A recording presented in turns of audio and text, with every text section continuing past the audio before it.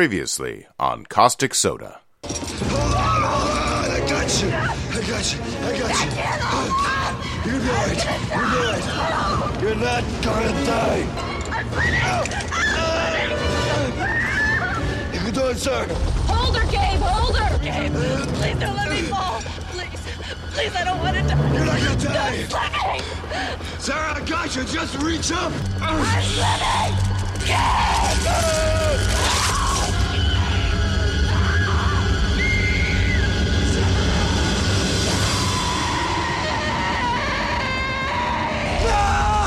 And now, the conclusion.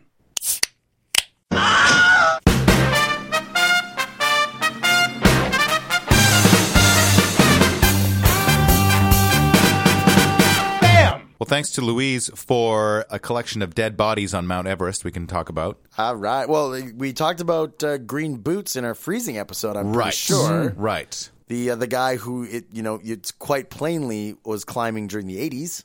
1996. Yeah. Oh, wow. He just liked to dress like he was in the 80s. Maybe.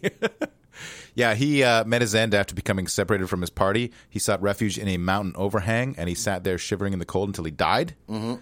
And then in 2006, English climber David Sharp joined Green Boots. He stopped in the cave to rest. His body eventually froze in place, rendering him unable to move but still alive. Over 40 climbers passed by him as he sat freezing to death. His plight might have been overlooked as passers-by assumed Sharp was the already dead Green Boots. All right. Although you'd think you look for those Green Boots. Here's the thing. Like, when you're that guy, why do you sit next to a dead body for shelter when you know the story of this guy who sat there for shelter and died? It's been pre-disaster. What are the odds somebody would die in the same place? Yeah, it's like lightning. I don't think No one this can is die like in the lightning same at all. mountain. Can't die in the same mountain, same place think. twice. I don't think this is like. I think this is the opposite of lightning. That if you stop a place where people have died before on a mountain, you're most likely to die again. I don't even think lightning's like lightning. I think lightning strikes twice all the time. Yeah. Eventually, some heard faint moans, realized that he was still alive, and too late attempted to give him oxygen or help him stand. Right. Too late. Yeah. Mm-hmm. Frances Arsentiev was the first American woman to reach Everest summit without the aid of bottled oxygen in 1998. Right. But climbers do not recognize this as a successful ascent since she never made it down the mountain. Oh, come on. You gotta can't go- give her credit for summiting, even if she dies on the way down? Yeah. I mean, that doesn't seem fair. Let these crazy people make their own rules. I don't care. You guys can set what you want. I don't care who's first up to the mountain. Right, but I mean, she did make it to the summit. She just didn't make it back down. Following... That's a half C. That's a half C at least. All right, well, C+. sure. Following a rough nighttime trek to camp, her husband, a fellow climber, noticed she was missing. Mm-hmm. Despite the dangers, he chose to turn back to find his wife. Okay. On his way back, he encountered a team of Uzbek climbers who said they had tried to help Frances but had to abandon her when their own oxygen became depleted. Mm-hmm. The next day, 2 other climbers found Frances, who was still alive but in too poor of a condition to be moved. Her husband's ice axe and rope were nearby, but he was nowhere to be found. Frances died where the 2 climbers left her, and climbers solved her husband's disappearance the following year when they found his body lower down in the mountain face where he fell to his death. Ah, I see. So he made it to her body. Maybe he loved her so much that he jumped off the mountain. Well, Yeah? but she was alive already. But he was like, too late. You're going to be dead, and I can't watch it. Yeah, she was Yeah, too maybe. feeble to be moved. In April 2014, 16 Sherpas were killed in an avalanche in the notorious Khumbu Icefall, an area on the South Col route. They were preparing for the climbing season, setting up ropes and ladders through the icefall when an ice serac came loose.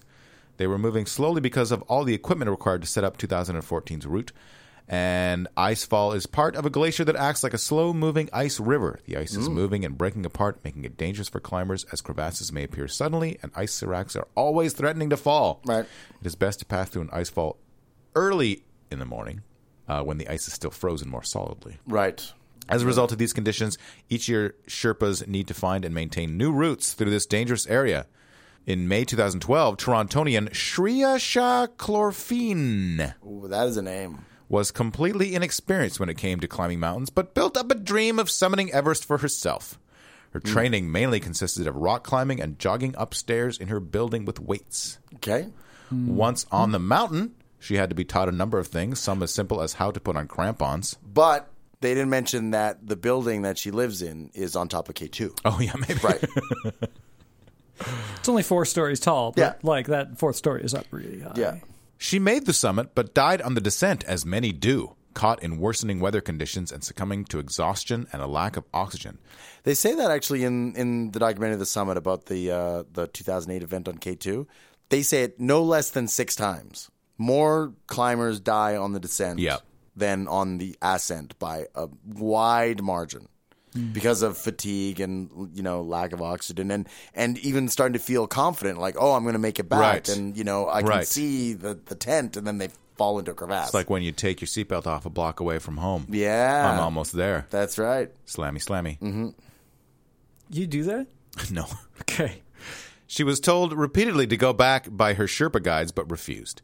A not uncommon situation for those getting close to the summit, motivated by everything from sunk investment, almost $80,000, to exacerbated poor judgment due to altitude sickness. Right.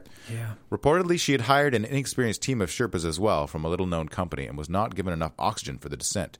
Her death sparked more discussion on the industry built around Everest expeditions. Has it become a bragging right for rich hobbyists with little to no actual climbing experience? Everest in particular, because unlike some other 8,000ers like K2, is not known as a technically difficult climb. Mm-hmm. Well, sure, she's a wealthy hobbyist, but she's not bragging about anything. No. You know? Like, to claim that it's all about bragging rights, you have to actually survive to brag about it.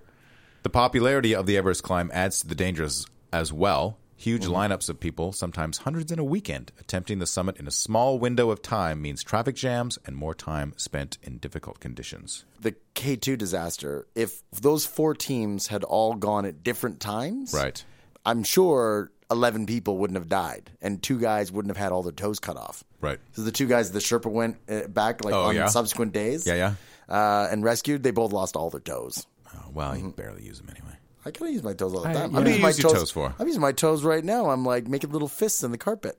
Yeah. I hurt my foot yesterday, and I've been walking on that foot without using my toes, and it's weird and wrong. Yeah, but like that Sherpa guy went and got the second guy like the day after the disaster. That guy was like up on the mountain for like 60 hours or something. Don't do it. And the Sherpa guy was in the death zone for like 90 straight hours rescuing these guys. Like, I don't even know if I would say somebody had a high-altitude helicopter, right? Because most of them, actually, I looked it up, about 25,000 feet, and Everest is 29,000. Yep. But there are some high-altitude records set by rotorcraft that can go up there. Let's just say somebody goes, hey, you want to go to Everest, come up in this helicopter, I'll let you off, and then you'll come back down. I still wouldn't bother. Right. Like, it's... Yeah, because then you'll be you'll be on the next mountaineering episode of Caustic Soda when the backwash from that copter like swept you right off the top of that thing. Exactly. 3 copters were up there because everybody wants to do it, and all the fucking wind just pushed them into each other and they exploded. Yeah. Yeah. No, I'll stay here and play my video games. Thanks. Lastly, with regards to Everest, Kevin, what's your favorite website? Oh, I got a lot. Pornhub. That's his favorite. Yeah. Well, on some days. Are we talking about Badass of the Week? Yes. Yeah. Oh, I do love that website so much. This is about Beck Weathers. Okay. That again. This is actually an opposite to those Austrian climbers. His name is particularly appropriate. It was the morning of May 10th, 1996, when Beck Weathers and about 24 other climbers decided to leave Camp 4 and make their final assault towards the highest point on Earth, the summit of Everest. The team had spent the past 3 months working their way up the mountain, attempting to acclimate themselves to the extreme cold and dealing with oxygen levels so low that the simple act of walking can easily exhaust a human. It doesn't normally? What? But on this day, all of their hard work and training was going to pay off, and they would finally reach the summit of the world's most daunting mountain. Second most daunting mountain. But it was not meant to be for Beck Weathers. As Beck made his final climb towards the summit, he came down with an extreme case of snow blindness. Oh. Weathers had undergone corrective eye surgery years before, and on his way through Everest's death zone, the altitude began affecting his surgically repaired eyes, blinding him. People with LASIK surgery don't try and climb Everest. I am so glad I didn't get in that helicopter. Blinding him to everything that was more than 2 or 3 feet in front of his face. Oof, that's going to be tough. He told his guide, an experienced New Zealand mountaineer named Rob Hall, about his condition. Hall made Weathers promise not to continue up the mountain and told him to sit down and wait for Hall to return from the summit so they could both return together. Got it. So Beck Weathers sat. So his buddy's going to go to the top. He's going to get to something. He's going to come back down. And he's going to basically be a seeing eye dog. A few short hours after Beck halted his ascent, ominous clouds began to roll across the peak of the mountain. Dun, dun, dun. In the blink of an eye, Beck Weathers found himself in the middle of a raging blizzard. 70-mile-an-hour winds and torrential waves of snow pelted the side of the mountain, assaulting Weathers with a wind chill that exceeded 100 degrees below zero. But that's cold for all of our American friends. Finally, a group of fellow climbers returning from the summit came upon Weathers and decided to try to help him down the mountain.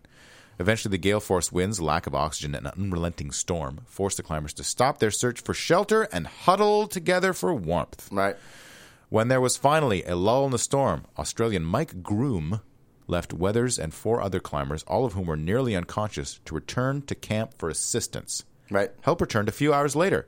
3 of the climbers were helped up and led back down to base camp, but Beck Weathers and Japanese climber Yasuko Namba had both fallen into hyperthermic comas. Unresponsive.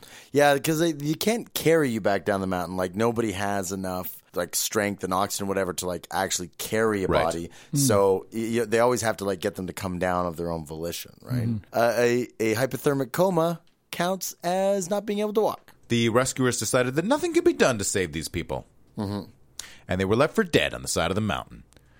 All night, Beck Weathers lay on his back, slowly freezing to death in the bitter cold. Though he was lying only 300 yards from his camp, at that altitude, the distance might as well have been 300 miles. Yeah, guys. Yeah. Hypothermia seized his body. Frostbite set in on his nose and both of his hands. Here would be his final resting place, buried under the snow and exposed to extreme cold, ice, and wind. So because this is Badass of the Week, he posed himself in a double fuck you pose for everybody who see his corpse? Yeah. Is that it? The next morning, 2 Sherpas returned to Beck and Namba's position to check up on them. Rifle through their pockets?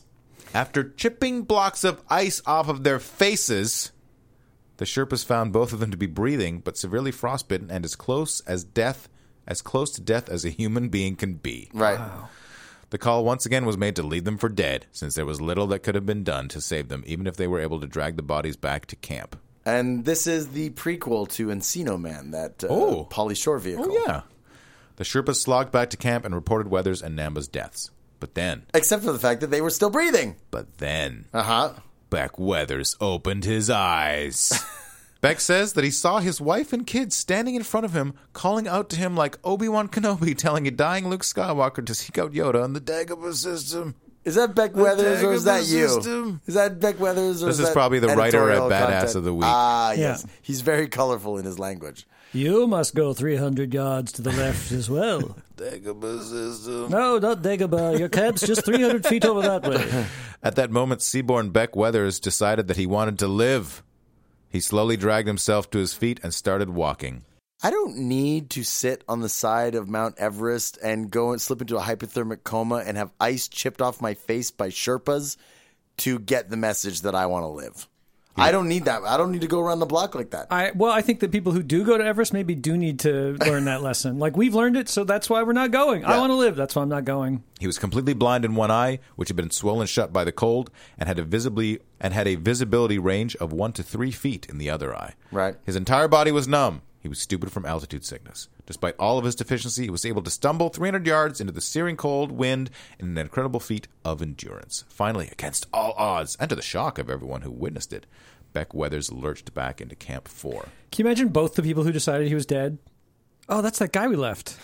Or the other group of people, the 3 people that left him for dead as well. Yeah. 5 people left this guy for dead. Beck returned home and ended up losing both of his hands to frostbite and having to have his nose reconstructed from skin grafts. He found a new respect for life, wrote a book called Left for Dead, My Journey Home from Everest. How? He lost both his hands.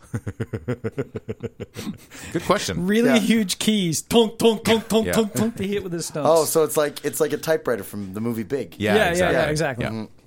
Although it only gets 3 out of 5 stars on Amazon. And the negative reviews cite him as self-aggrandizing and acting poorly towards his family. Oh, so he's kind of a jerk. Yeah. But, his family did call him back from the great beyond. Yep, that's true. They're ghosts. He's married to Doctor Strange with an astral projection. Maybe. The expedition Weathers was on would go on to be chronicled in the best-selling book Into Thin Air by John Krakauer. Ooh, I read that book. Oh, there you go. Mm-hmm. Way back in the day. It's quite interesting. Awesome.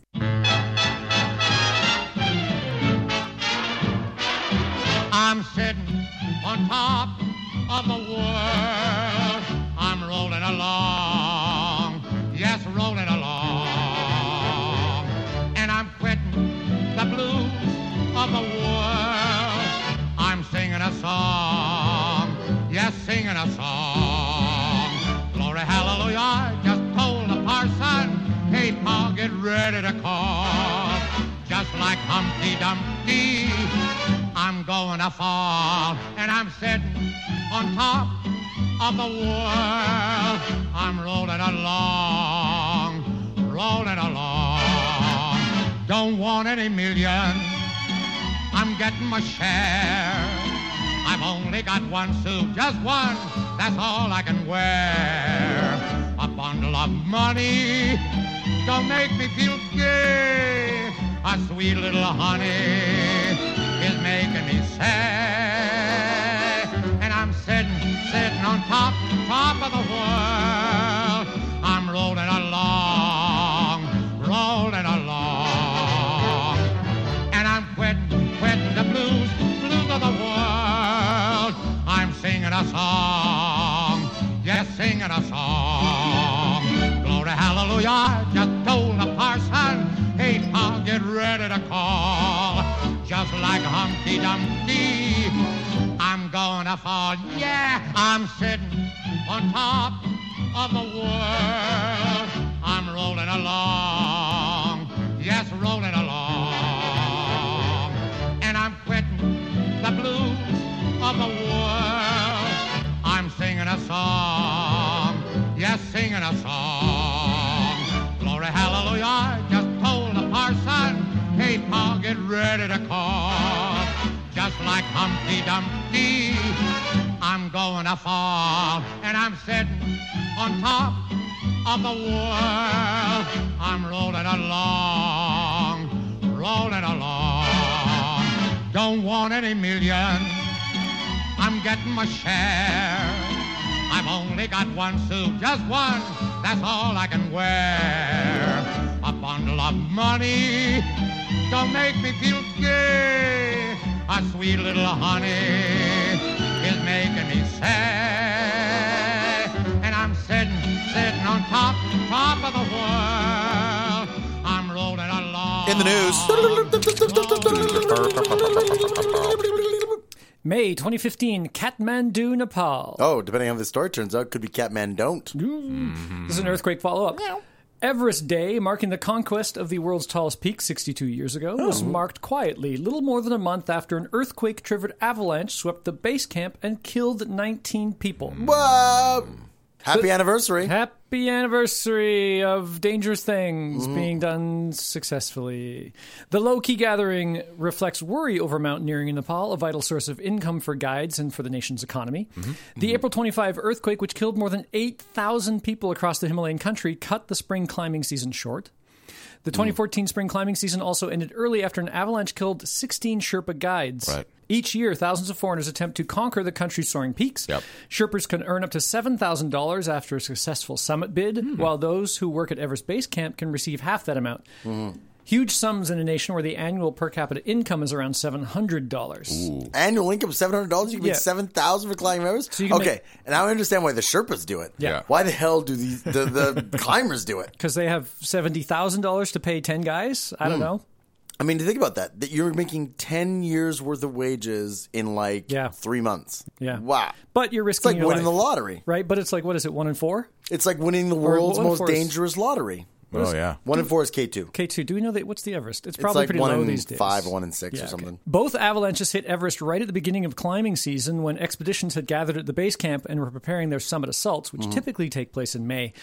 After last year's avalanche, which hit April 18th, the surviving Sherpas refused to work, resulting in the cancellation of the season. Yep.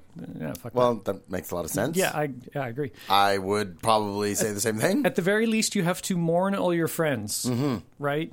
This year, the Sherpas refused to rebuild the route, saying it was unsafe and there was not enough time to transport all the necessary aluminum ladders, tie ropes, dig a path, and then finish climbs before the end of the season later this month. Right.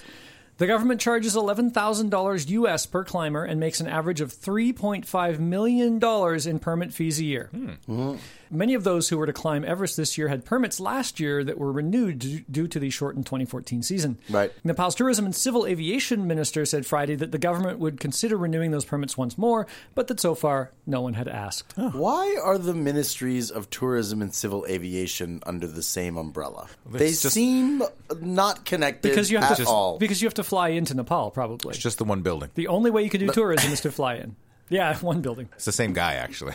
Yeah. You know, it is the same guy. Yeah. It's the same ministry. Yeah. That's like, how about tourism and mountain maintenance? Or Captain of Everest. That's right. Yeah, the Everest Czar, right? Yeah. You know, how about one job? How about he just like focus on tourism? Maybe he'd have been taking care of those avalanches. Oh, yeah. Maybe he'd have been on top of that. Maybe there's a scandal in the making here. If Maybe he it was wasn't, civil airplanes that caused the avalanches. yeah, if he wasn't flying around in his little ultralight. His personal ultralight. Pop culture. Well, I mean, we talked about the real life events that sort of led to them. So, we can talk about. I watched both documentaries, Touching the Void and The Summit. Okay. They are similar in a lot of different ways in that they're told documentary style and they have recreations of what the things all the interviews are done sort of first person style where they're like, that person's recounting events to the camera and then they'll have like some recreations. The one sort of notable thing about The Summit, which is about the K2 incident, because there were so many climbers on that hill, there is some actual footage that people shot with handy cams like as shit was going down. Right. So like all the planning stages where they decided that the 4 teams were going to work as one team and they talked about whose responsibility was going to be whose. Right. All that's on video. Nice. All that's in the movie.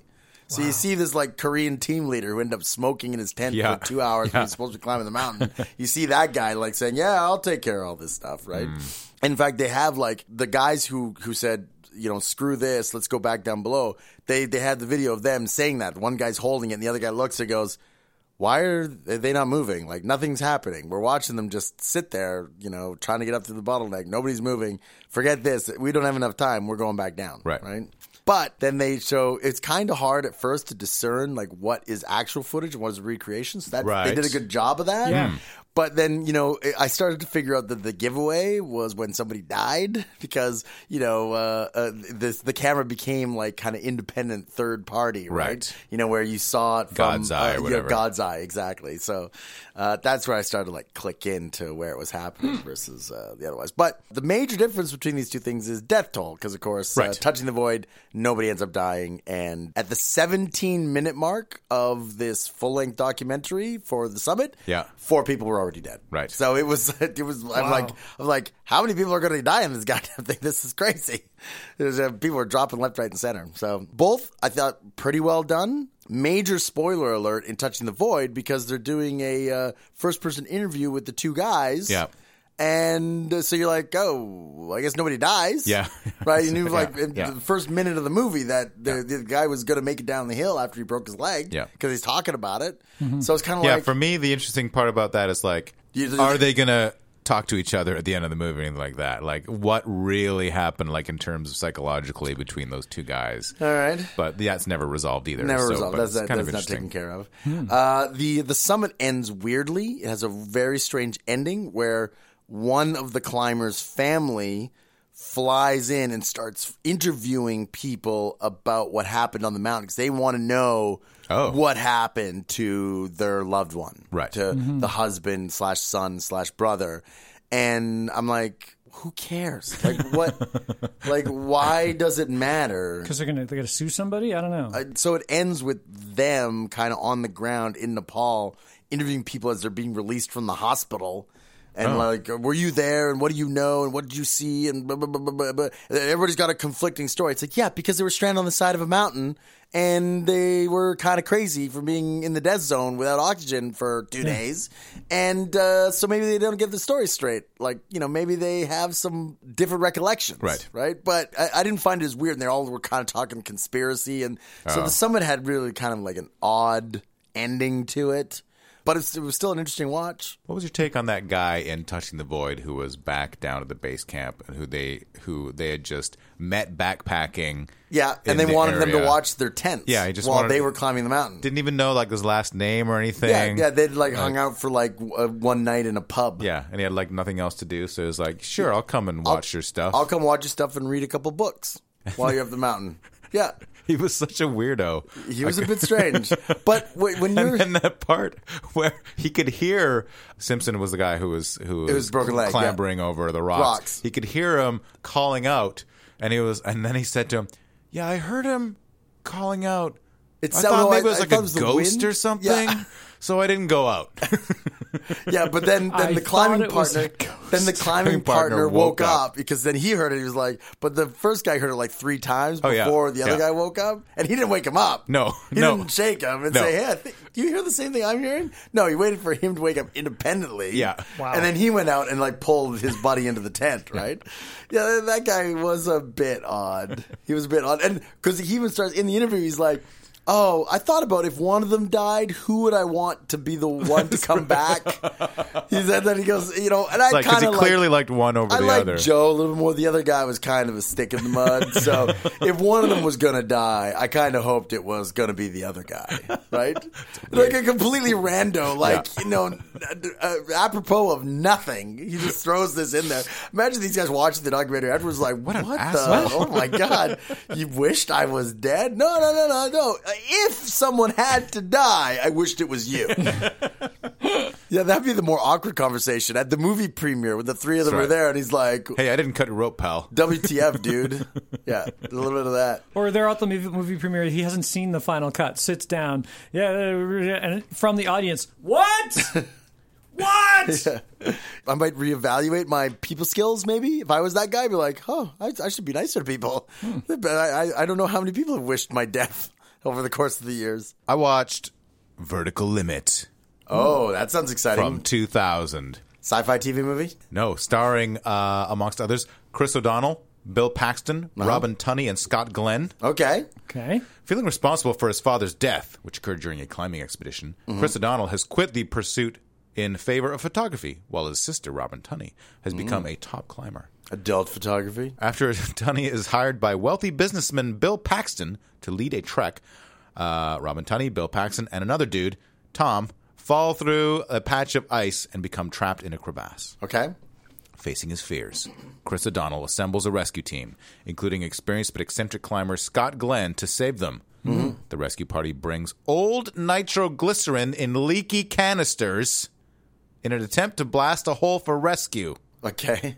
There are a lot of ridiculous explosions in this movie. Okay. It is mostly explosions. Oh, really? Yeah.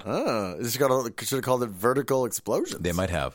Robin Tunney begins to suffer from pulmonary edema. The other guy is in a more severe state with his legs and ribs broken. Paxton is the only one unharmed and possesses the medical kit. Tunney pleads with him to use dexamethasone. Mexadethasone. Yeah, that's right. It doesn't work because he brought mexadethasone instead. To save the other guy and herself, but Paxton declines, unwilling to waste it on a lost cause. Later, Paxton even kills the other guy by injecting him with air. Oh. Yeah, he's a bad guy.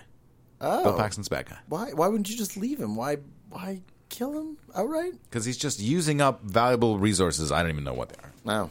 Okay. Just like, let's get this over with. He's a lost cause. He's not me. All right. This movie was...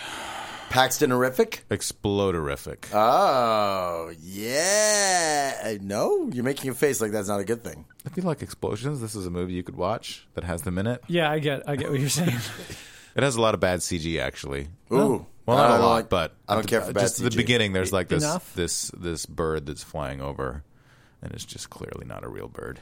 So then why put it in? I know. Why put it in if it's so clearly not a real bird? Yeah. IMDb trivia: the toeless feet of the character Montgomery Wick, Scott Glenn, at the beginning of the film, actually belonged to mountaineer Mark Wheatu, who lost his toes while spending a night outdoors above 28,000 feet during a 1994 attempt on Everest. Oh, okay. So it wasn't like CG'd out toes. Or anything like that. They didn't like put a foot sock on Scott Glenn to make it look like he didn't have toes. No. Yeah, they did the old insert shot. I watched 1993's Stallone smash hit Cliffhanger. Ooh. Yeah. I don't remember if I'd seen this before because that's kind of how memorable it is. You barely remember that you've seen it now. That was like 2 days ago. This is one of those movies that is both good and bad. So the good is it's technically excellent. Like, it's shot amazingly. I completely believe that people saw this and were like, wow, I can't believe they pulled a lot of these shots off. Hey, and also, John Lithgow, more like John Lithwow. Oh, my God. He was chewing the scenery like... It was like he was trying to make it so bad that they wouldn't release it. That's what it felt like to me. When was the last time you saw John Lithgow in anything where he didn't chew scenery? That's what he does. That's what you hire him to do. This was even more over the top. He was playing a cartoon character. Yeah, that's John Lithgow. Hey, he was great in Third Rock Around the Sun. Very subtle. Very nuanced performance. And so with all this technical awesomeness that's going on in this film, it's just the worst paint by numbers, the hackneyed plot that's driving it all together. What is Which this? is, so Stallone is a rescue ranger.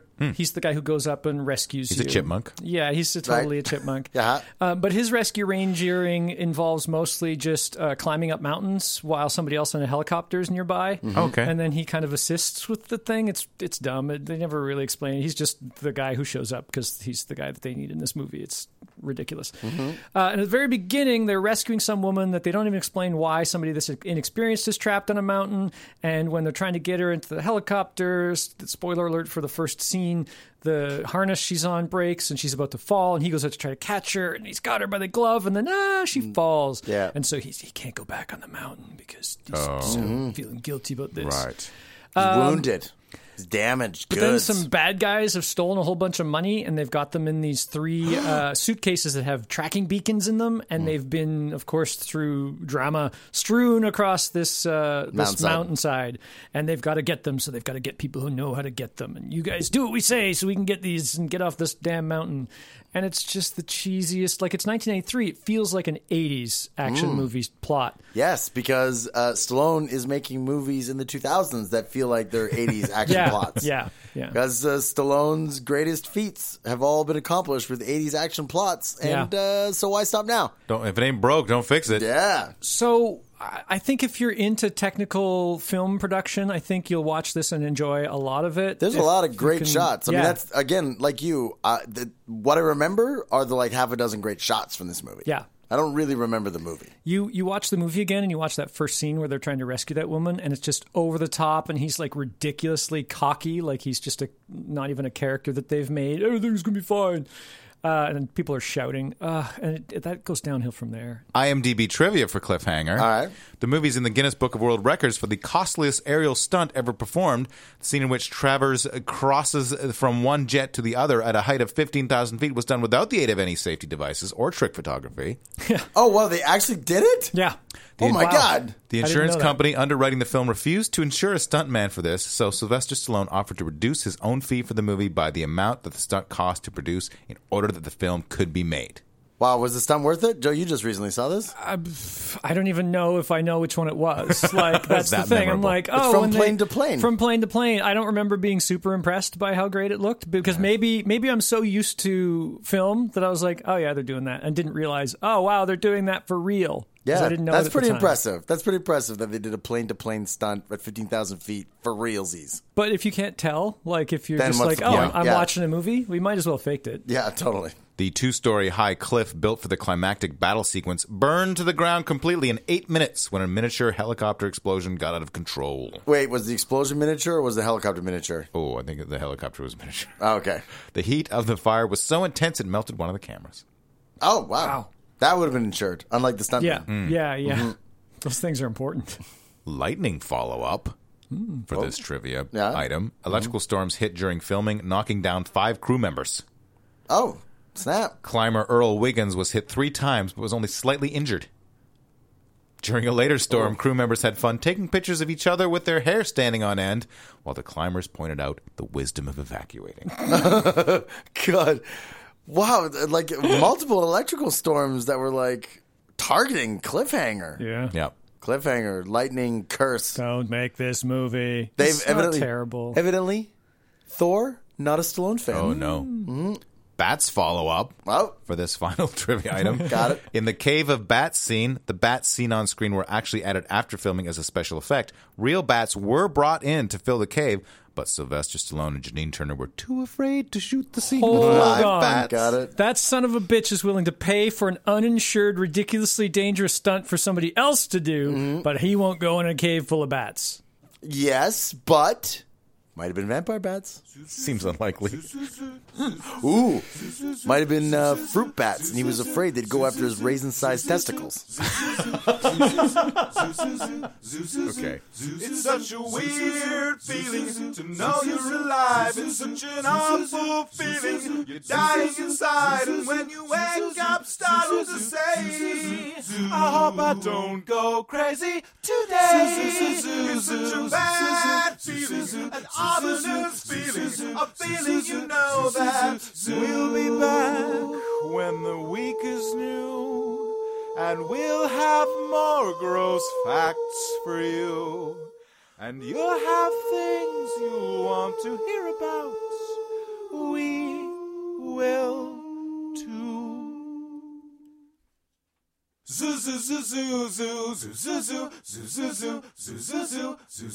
Caustic Soda was recorded by Mike Leeson while being investigated for racketeering. To comment on episodes and for links and show notes, visit CausticSodaPodcast.com. Support the podcast by donating on our site or visit patreon.com/Caustic Soda like I did. Visit us on Facebook, tweet us on Twitter @Caustic Podcast.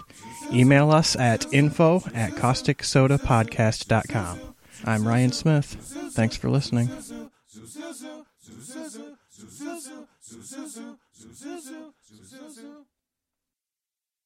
When there is an earthquake that's just on a mountain, just on this mountain specifically, use the Eiger counter. No, that's for radiation. When there's radiation, fuck that up. Sorry. It's for checking your personal radiation level. Yeah. The Eiger counter. Yeah. That's right.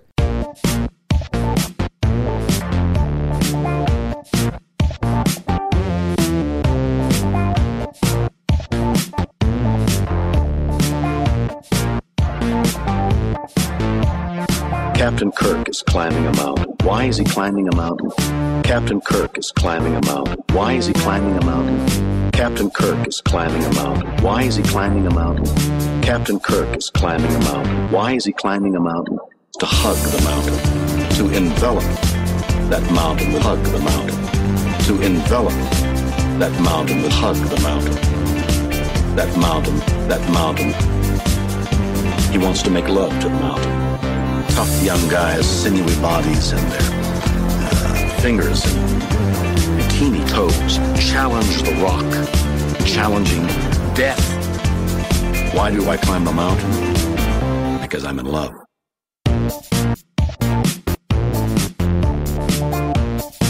There is a passionate affair going on between Kirk and the mountain.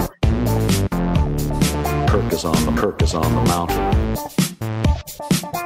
Now, in order to create that illusion, sucking some of the most sensational men who not only climb, are voracious, fleeting, and elusive, and peripheral, and that's putting me on the mountain. Captain Kirk is climbing a mountain. Why is he climbing a mountain? Captain Kirk is climbing a mountain. Why is he climbing a mountain? Captain Kirk is climbing a mountain. Why is he climbing a mountain? Captain Kirk is climbing a mountain. Hold it, please. Hug the mountain. Envelop that mountain with hug the mountain. To envelop that mountain with hug the mountain. That mountain, that mountain. He wants to make love to the mountain. And the climb is going where no man has gone before.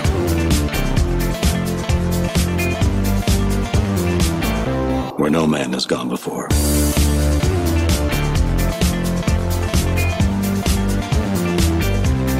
Challenge the rock, challenging death. Why do I climb the mountain? Because I'm in love.